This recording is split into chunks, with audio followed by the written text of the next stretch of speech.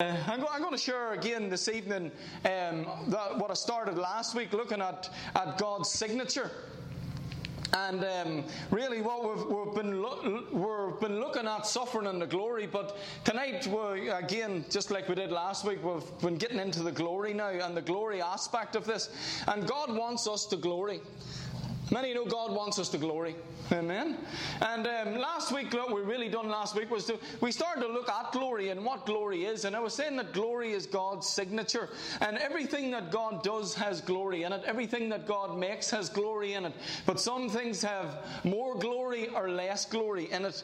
And really, when you talk about glory, you're talking about God's ability. You're talking about God's creativity, His weightiness.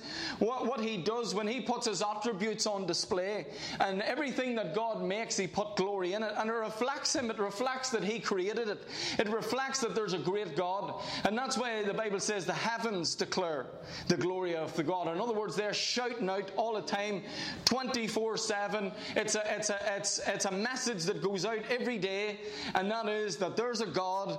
I'm here. I created all of this. And I'm an awesome God. And that's what it's screaming out and showing. It's displaying God's attributes. But we looked last week and we seen that God's crown and glory was who? Man. God's crown and glory was man. And we are God's crown and glory. And the greatest creation that God ever made was mankind. And you see that in Scripture. Psalm 8 talks about that word, lets us know that we're God's crown and glory. Hebrews chapter 2 talks about that as well. But we seen last week that when man sinned, man stopped glorying the way God designed him to glory. We'll put it this way last week, that, you know, the glory of a fish is that it can swim. The glory of a bird is that it can fly. And the glory of man is how God designed man, and that is to rule and reign in life. That's our glory. But you know what? Man can't glory under sin. And we've seen that, you know, just like a fish, if you take a fish out of water, it can't glory. And if you take a bird and put it in a cage, it can't glory. And I tell you, when you take man and put man under sin, it limits man to what man is meant to be. And when man sinned, the Bible says that man fell short of the glory of God. And he stopped being able to do what he's meant to do. But you know what? We're meant to glory. But through Jesus, I started to look at this last week, and this is what I want to continue on tonight. Through Jesus, we rule and reign in life. Amen. Through Jesus, we're designed to rule and reign. We're designed to have dominion and to have authority. That's the way man's designed. But it's only found, we can only find that now through Jesus Christ. And Jesus came to bring us back to the position that we once had. In actual fact, it's even greater now. And that's what I want to look at tonight. I want to look at ruling and reigning tonight. And I want to really get down to looking at righteousness tonight. That's what I want to look at this evening for a bit. Let me just show us. Here's a wonderful picture here. And really that's what I'm going to talk on tonight, about the righteousness of God and that we are righteous. And really, if we want to talk about ruling and reigning, we need to know who we are. You'll never rule and reign as a Christian unless you know that you're the righteousness of God in Christ Jesus. And it's sad to say that so much of the body of Christ still live under a sin mentality. Still live under a sin-conscious mentality. And that's why we're not bold. You look at that image of a lion, boy, it has authority. That image of a lion is courageous. That image of a lion is taking no messing. It's standing up and it's saying, I'm here. It's the king of the jungle. And we're not the king of the jungle in ourselves. Let me tell you, Jesus is the Lion of the tribe of Judah. But the righteous are as bold as a lion because we're in Him. And we're like Him, and we are now found in Him. But that's what I'm going to look at for a bit this evening. But let me just start off by saying this. Has any has ever been somewhere where you have just felt awkward and out of place? Yes. Yeah? Like if you're invited maybe to something like a wedding or something and you don't know anybody, and you go, and you know what, you can just feel out of place, or a party or something, or you meet an old girlfriend or an old boyfriend or something, and now you're walking down the street with the wife or whatever, or the husband, and you meet each other on the street, and you know what, it's so awkward, you just can't wait to get past each other and move on. It's just an awkward situation. But do you know what, many times in life we can find ourselves in awkward situations. For me, probably the most awkward you'll ever find me is meeting somebody for the first time. I mean, I am a disaster. I mean, it's bad. I don't know what it is about me. My mind goes blank. I get odd, and any of you that know me know what I'm like. And I just get odd and strange. Now, if I know you, I'll talk a leg off you, like. But if I don't know you, it just takes a while for me. You know, sometimes people can just get in there. Like my brother Stephen. Stephen can meet somebody for the first time, and that's it. He knows everything about them. He has their phone number, and now they're meeting up and they're going out for a meal or something. I'm not that quick. I don't know. It's just not my personality. But I can be awkward in that situation, and it really stands out. I feel uncomfortable. I don't feel at home in that situation. There's other people that are brilliant at doing that, and so you make up for each other. That's why, like in a husband and wife relationship or a friendship relationships, you make up for each other. And but I'm just saying, that's me. I just feel so awkward in those situations. But sometimes, like even a Christian, do you know Christians can feel awkward. And Christians can feel awkward in the wrong place. I mean, Christians can feel awkward in the presence of God. Do you ever meet somebody and they're completely different as a Christian? Just talking open here tonight, okay? Do you ever sometimes you meet a Christian and they're the life and soul of the party until they go to church, and then they just turn into this completely weird, strange religious person. They talk different. They become all reverent. You know what I'm talking about? All reverent and all straight and all rigid. Yet once the service is over and they get outside again, boy, they're the life and soul of the party until they go in around a religious atmosphere again. And they just feel uncomfortable.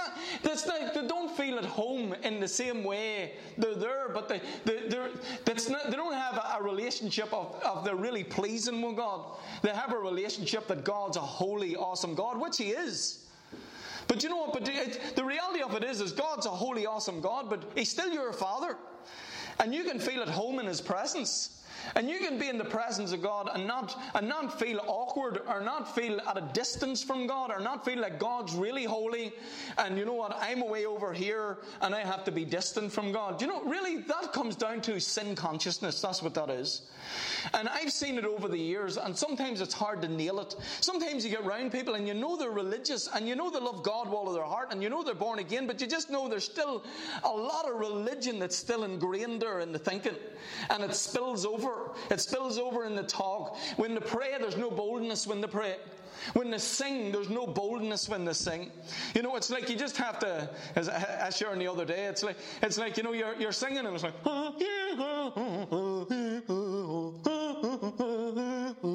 and you're so straight. It's like no expression, no joy. It's like militant. But how many know God wants us to have joy? God wants us to have expression. When the prodigal son came home, there was joy in the father's house. They killed the fatted calf and they threw a party. And I'm telling you, in God's house there's rejoicing. In God's house there's praise. In God's house there's freedom.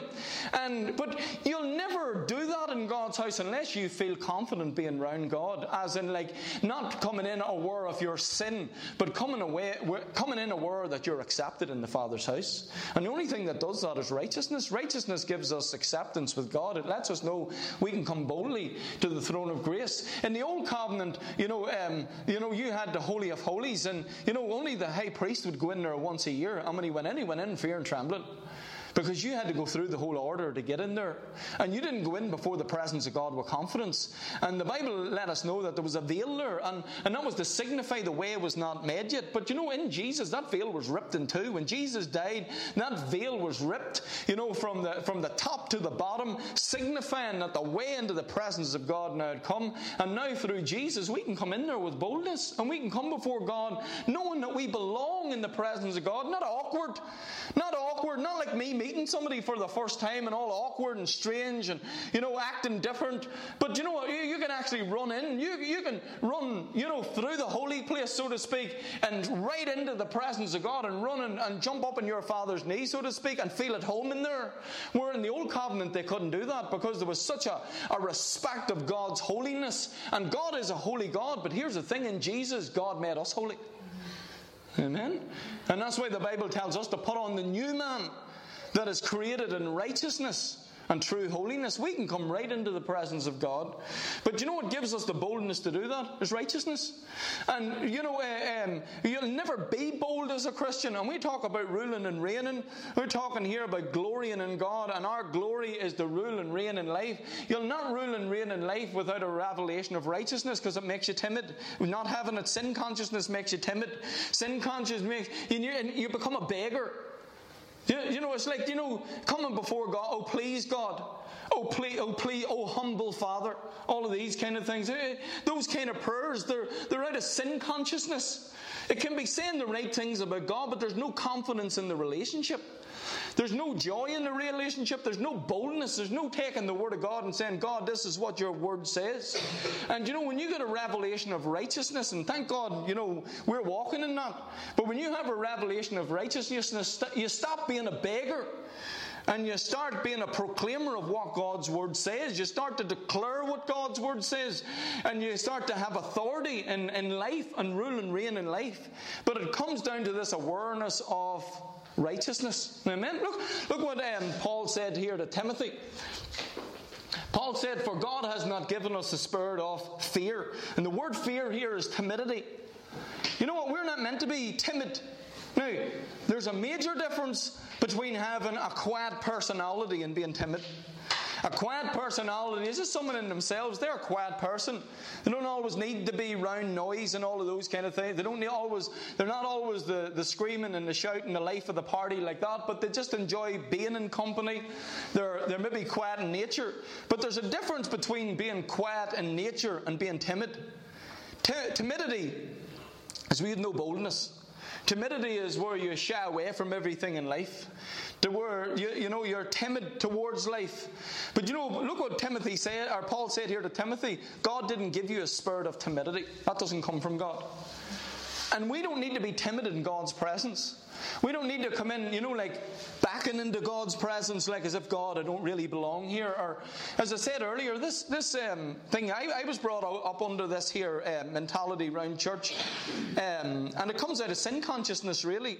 And it's not putting down my upbringing or anything. I had a great upbringing, and I had great people in my life, all of my life growing up, and great Christians in my life as well, who were great examples in so many ways.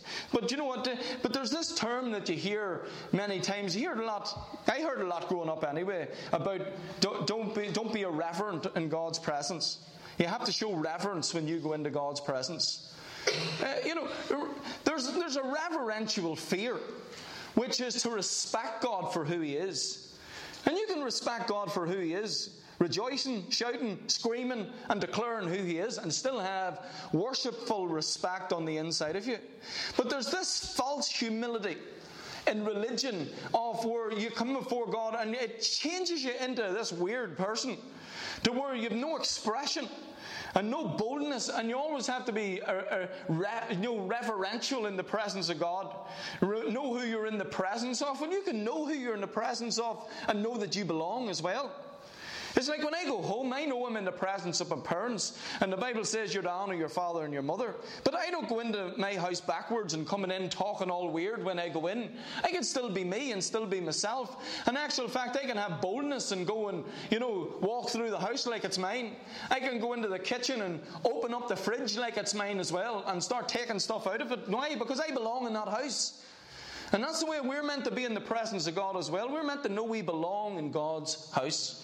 I always use this here illustration, but, I can remember whenever I moved out, and notice like when you move out and you get your own fridge, and you're putting your own stuff in, and you actually went to the shop and bought stuff, you know what I mean, instead of your mum buying it and sticking it in the fridge all of the years. But, you go to the shop, or you go to your own house and you buy stuff and you put it in the fridge, and now like, that's mine now. But, I can remember the first time I went home, I went in acting all weird. For the first time I was saying, Mum, do you see that can there? Can I drink that? Or, Mum, can I make myself... I was all canna. Can I make myself a sandwich? Or is it okay to eat that? Do you know what I mean? Because it was like as if now I have my own place when I come there. It was nearly like I was coming in like that still wasn't my house. And I can remember my mum saying, don't you dare ever ask me, can you have something out of the fridge? Whatever's in that fridge is yours. And that's the way it is for us as children of God. Whatever God has put in His fridge It belongs to us as well. And if you understand it, not that God has a fridge. Some people can get religious. Just in case a CD goes to somebody and think God has a fridge. I was talking one day. Remember that there? I was talking on football. Remember that time I said, what do you call it? God loves football. And I was saying it as a joke.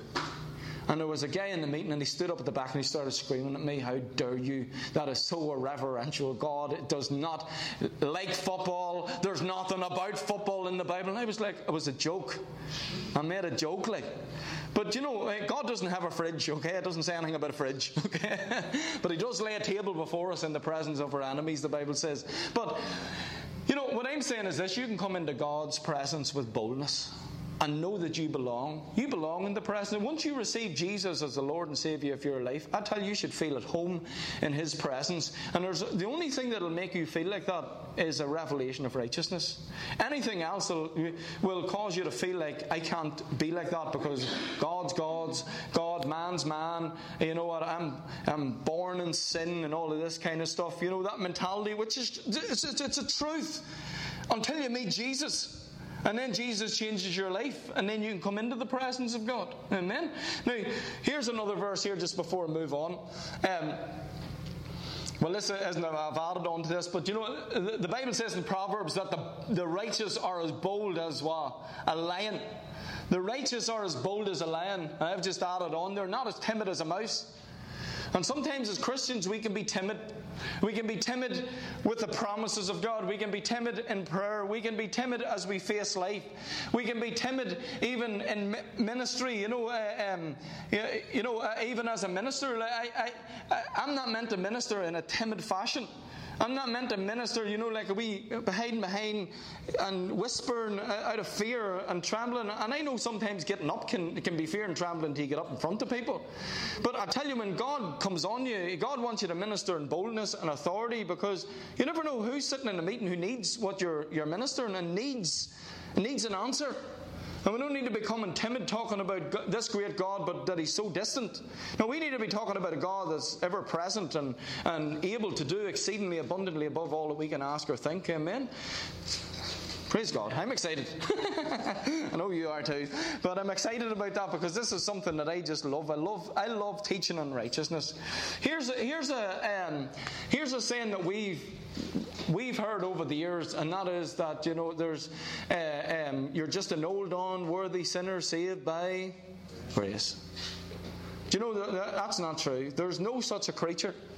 That's the way I put that across. There is no such a creature as an old unworthy sinner and someone who's saved by grace. You can be an old unworthy sinner, or you can be saved by grace, but you can't be both.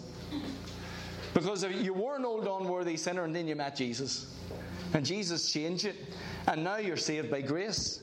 But if you're saved by grace, you are the righteousness of God in Christ Jesus. And really, it's an identity. You can live with a sin complex, or you can live with a righteousness complex. And a righteousness complex doesn't give you self-confidence. It gives you confidence in who you are in Christ. All the glory goes to Him. It's all who He is and what He's done in your life. And you live out of who you are in Him, not who you are in yourself. And it's what He done for us.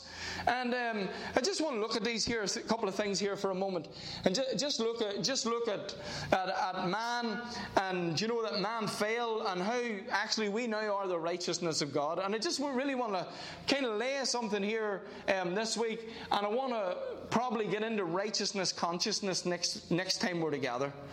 And talk about that we are the righteousness of God in Christ Jesus, and how to develop that consciousness. Because that's how we're meant to live. We're not to live with a mentality that we're under sin. We're not to be living with an awareness, living under sin. You cannot glory under sin. All have sinned and come short of the glory of God. That's a truth. That was in the fall. But I'm telling you, in Christ Jesus brought us back to a position of glory. And a sin consciousness will not cause us to rule and reign. And, I just want to look at this here just for a moment. Look here, Genesis chapter 2 for a second. It says here, "And the Lord God commanded the man, saying, of every tree of the garden thou mayest freely eat, but of the tree of the knowledge of good and evil thou shalt not eat of it. For in the day that thou shalt eat thereof, thou shalt surely die. And where it says here, thou shalt surely die, in the Hebrew, the word surely is die, and then obviously the other word there is die. And really what it's saying is, if you eat of the fruit, Adam, you will die. Or in dying, you see that sometimes in many translations, in dying you shall die. Or you would die the day you eat of it. But you wouldn't physically die. You would die, and death would just simply means you'd be separated from God in your spirit. You'd be separated from God. How many know your sins separated you from God? And you'd be separated from God. But then Adam didn't die physically for 930 years. But when he ate of that fruit, he did die. Okay? But it wasn't until 930 years later that he died physically. But he did die. He was separated from God. And really that's where sin came in. But when God made Adam, Adam wasn't a sinner. When God made Adam, Adam was righteous. Because God's righteous, and Adam was made in the image and likeness of God. But when Adam sinned, Adam fell. And Adam came under sin. And this is really important to understand this, because Adam was the first man. And whatever was true of Adam was true of everybody who came after him. Because every seed reproduces after its own kind. Now, if Adam sinned, which he did, and God said, the day you eat it, you'll surely die. What happened was when Adam ate that of the fruit, he came under sin.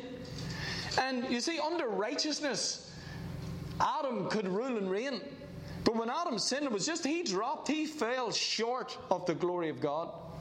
And instead of living the way God intended him to live, he started to live under sin, under the sin condition. And you know what? That's the way it is for every person who comes into this planet, because every single one of us came from Adam. When you trace it right back, we all came from Adam. And look, just like to look at it this way. Do you know what? It's just like a virus carrier.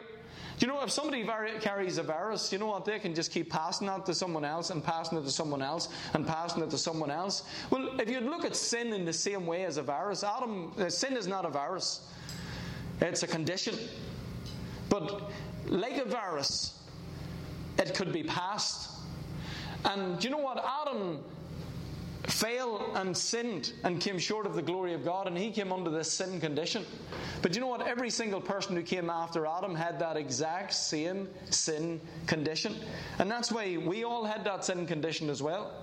But the only answer to the sin condition is an antidote. And you know what the antidote is? Jesus. Jesus is the antidote. And when you receive Jesus, you're set free from sin. Jesus is the answer, and you can only be set free through Jesus. So, you know, man fell, and man fell short of the glory of God, and man became a sinner. Now, here's something you need to understand here as well. No way this isn't working, but man's problem is not sins, okay? Man's problem is sin, singular. Man's problem is not sins. In other words, man's problem is not his actions. You're not a sinner because you have actions of sin. You're a sinner because you have a condition. It is not actions, it's actually a position. And this is really important. You see, whenever you go to the book of Romans, and just throw this out here this evening, but in the book of Romans, when you go to the book of Romans, the word sin is mentioned throughout the whole book of the book of Romans. And it's showing man's condition and showing man became a sinner, but it's also showing man was set free from sin as well in the book of Romans. But here's the thing in the book of Romans. Most times that the word sin is used in the book of Romans, it is a noun. And a noun is a person, place, or thing. So when you talk about sin as a noun, it's not talking about an action, which is a verb. It's talking about a condition. You're in a place of sin, in other words. Does that make sense? So when you look at the book of Romans, don't be thinking in the book of Romans when you read through it, thinking about sins. Most of the verses there have to do with sin as a noun. And in actual fact, there's 50-odd verses there that deal with sin as a noun, and there's only a handful that deal with sin as a verb. And so when you go to the book of Romans and you see the word sin, the majority of time it's not talking about people's actions, it's talking about a condition. You're not a sinner because you sin, okay, with actions. You sin with actions because of a condition. It all comes back to a condition. And what the book of Romans is showing, that man is not a sinner because of his actions. Man is a sinner because that's what he was born into. He was born into a condition. He was born into a position of sin. And he was born a slave to sin. And sin has nothing got to do with the action. Yes, you can sin outwardly. But really the root of it is the condition. When Adam sinned in the garden, he became a sinner by nature, not by his actions. Amen. Now, when you carry that thinking over to righteousness, it's great. Because here's the thing. You, as a sinner in a sin condition, all of your good works could never get you out of the condition, because that's where you were, in a position of sin. So your good works couldn't get you out of sin. But let me tell you, once you come over into righteousness, I want you to know your bad works can't get you out of righteousness either. Because what Adam did bound you to sin. And you couldn't free yourself. There's nothing you could do to free yourself. There's only one person could free you. Amen? So all of your goodness could never get you out of that position. The only way you can get out of that is to put faith in Jesus and be born again. To be a sinner, you had to be born. You were born in sin. Okay? Now, it's not put on the credit of a child until they come to an age of understanding. That's a different thing. But sin is still there, and it's not until that wakes up and sin revives, as it says over in Romans, then you're accountable for it. But you're born in sin. The only way to get out of that is to be born again. You can't work your way out of sin. You can only put faith in Jesus and be delivered out of sin that way.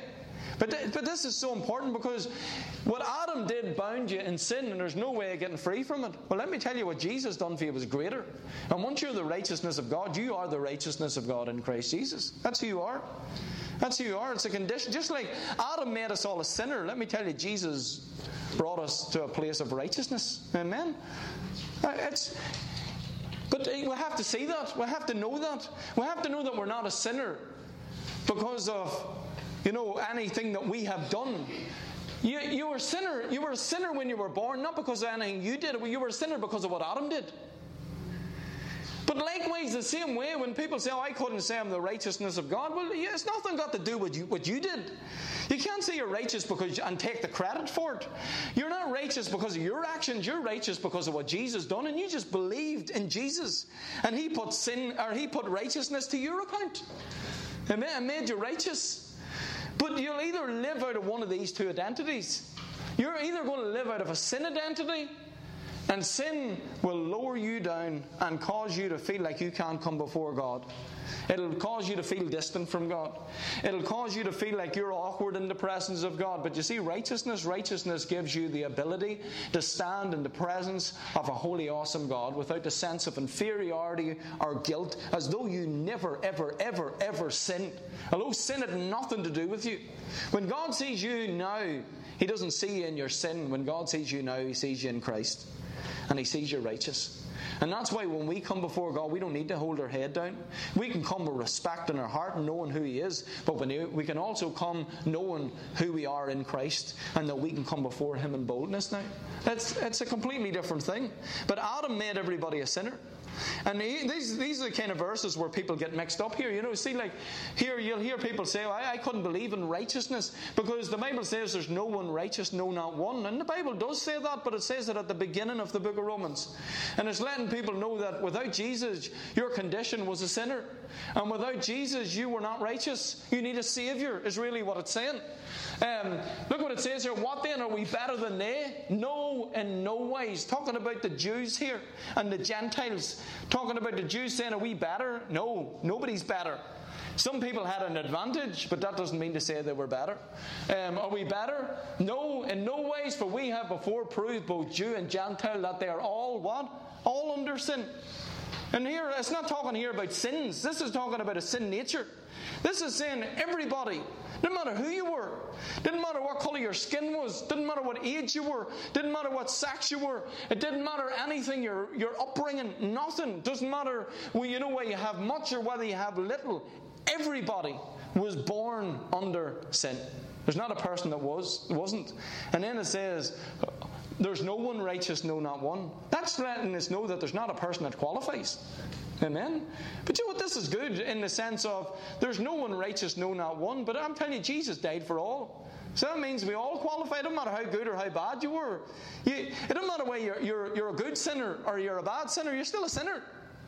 And Jesus died for sinners. Amen? And that's what it's showing here in Romans. And I'm getting somewhere here in a second just to show us why righteousness is so important. And you want to rule and reign, you have to know that you're righteous. And you have to be confident in it. I'm sure all of us probably here had a religious enough. Well, maybe not some of the younger ones there. I'm talking about Jason, the younger ones. No, but some of the ones that were brought up in church and different things. But most people here in this country, if you're brought up with a religious background, brought up with a real awareness of sin. So from pulpits is preached sin consciousness week in, week out in some places. Just always making you aware that you're a sinner, aware that you're a sinner, you're aware you're a sinner. But I'll tell you, we were a sinner, but we're not anymore with the righteousness of God in Christ Jesus. Now, if you were brought up like me with an awareness of sin, and then you heard that now in Christ you're the righteousness of God in Christ Jesus, I tell you, it was very hard to say that. I used to find that difficult at the start, even to say it. It was like, you nearly said, I'm the righteousness of God, and then you repented. It was like, no, that can't be true. And it was like all of this religious, conviction came upon you. That's wrong. I'm meant to be respectful in God's. I can't come before. I can't talk like that. God's holy, but we're bypassing all of the work of Jesus when we're like that. I know the first time I said I was the righteousness of God, I said it in fear and trembling. I was sort of looking out of the side of my eye, expecting a lightning bolt kind of a thing, because you had that impression of God that God was out to get you kind of a thing. And it was always, God was always ticked off with you. No matter what you did, you didn't feel like you ever done enough. And the reality of it was, we never ever could do enough. But when you receive Jesus, Jesus makes you righteous. And I can remember saying that for the first time, and it was... I kind of like, I half-heartedly said it just to see was I still alive at the end of it kind of a thing, because of religious fear. But I'm telling you, see, when you get a revelation of the Word of God and you see in the Scriptures who God made you, you can actually start to know God, the work that Jesus did in my life was actually so much greater than what Adam did. And that I can come before you now with boldness and with confidence. Amen. I'm going to share these here, a couple of scriptures here in Romans for a second.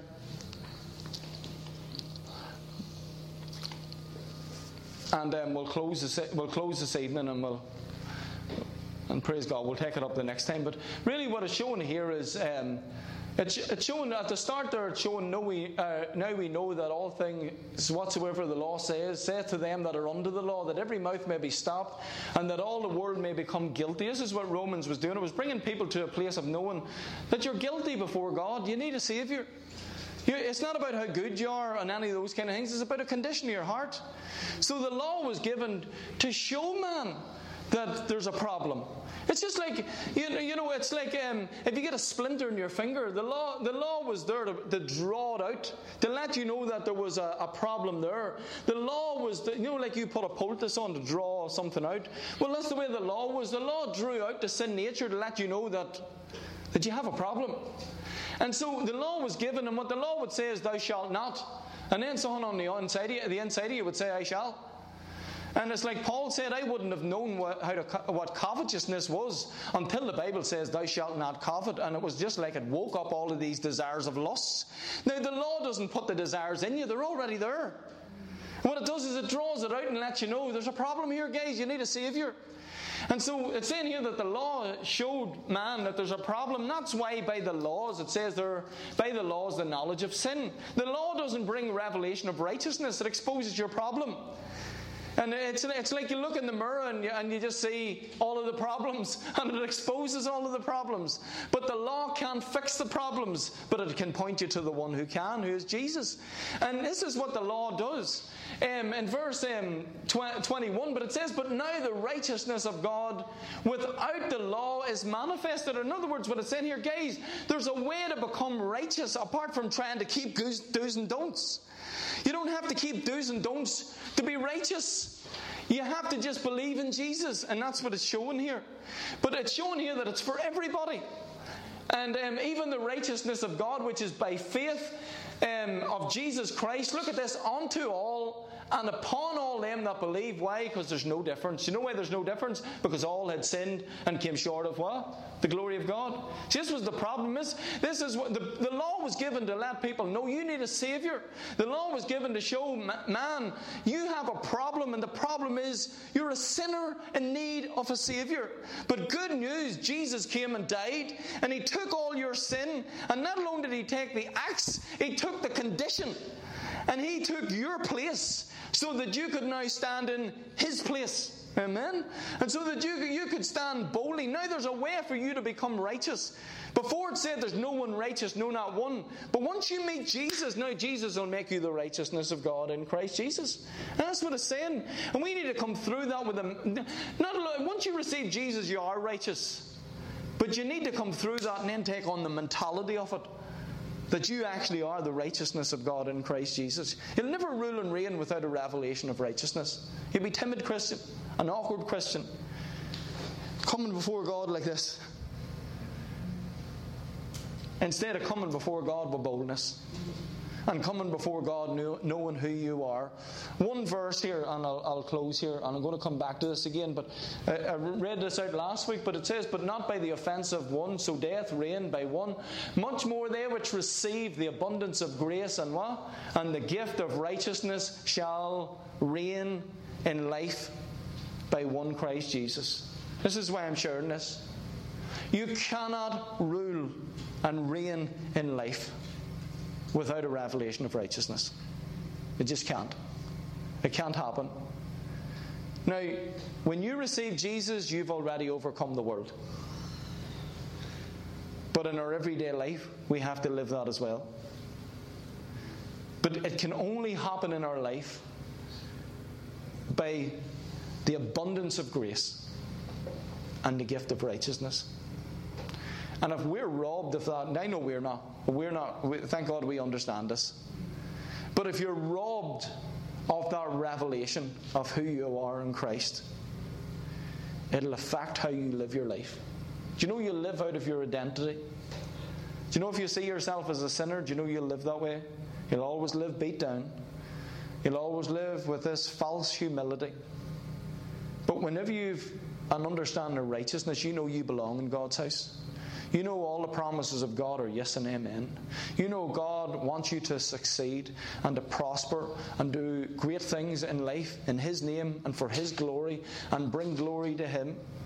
But the only way we can do that is with an understanding of who we are in Christ Jesus. And you know, I just want to leave it there this evening and just declare that we are the righteousness of God in Christ Jesus. Amen. And I'm going to take that up again next week. But I have a couple of things here to share on that. But I tell you see, once that revelation hits in, and thank God we have that revelation, but we just need to hear it again, and hear it again, and hear it again. Religion makes you timid. Religion gives a false humility. Religion takes away our boldness and our confidence in our God, and makes us feel awkward, distant, uncomfortable around God. But I'm telling you, righteousness causes you to run into the arms of Jesus. You feel you belong. You know God's with you. You know God's for you. You can speak with confidence. And you start to take on this attitude that comes from the Lion.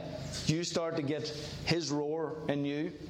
And you start to speak with boldness and confidence and authority. But it's not you roaring. Without Jesus, I like to put it this way, without Jesus, you're Clark Kent. Amen. But with Jesus, you're Superman. And with Jesus you can roar. With Jesus you can speak. And as He is, so are we in this world. We can be imitators of God as dear children, and we can start acting like Him. But it comes out of an identity that we are the righteousness of God.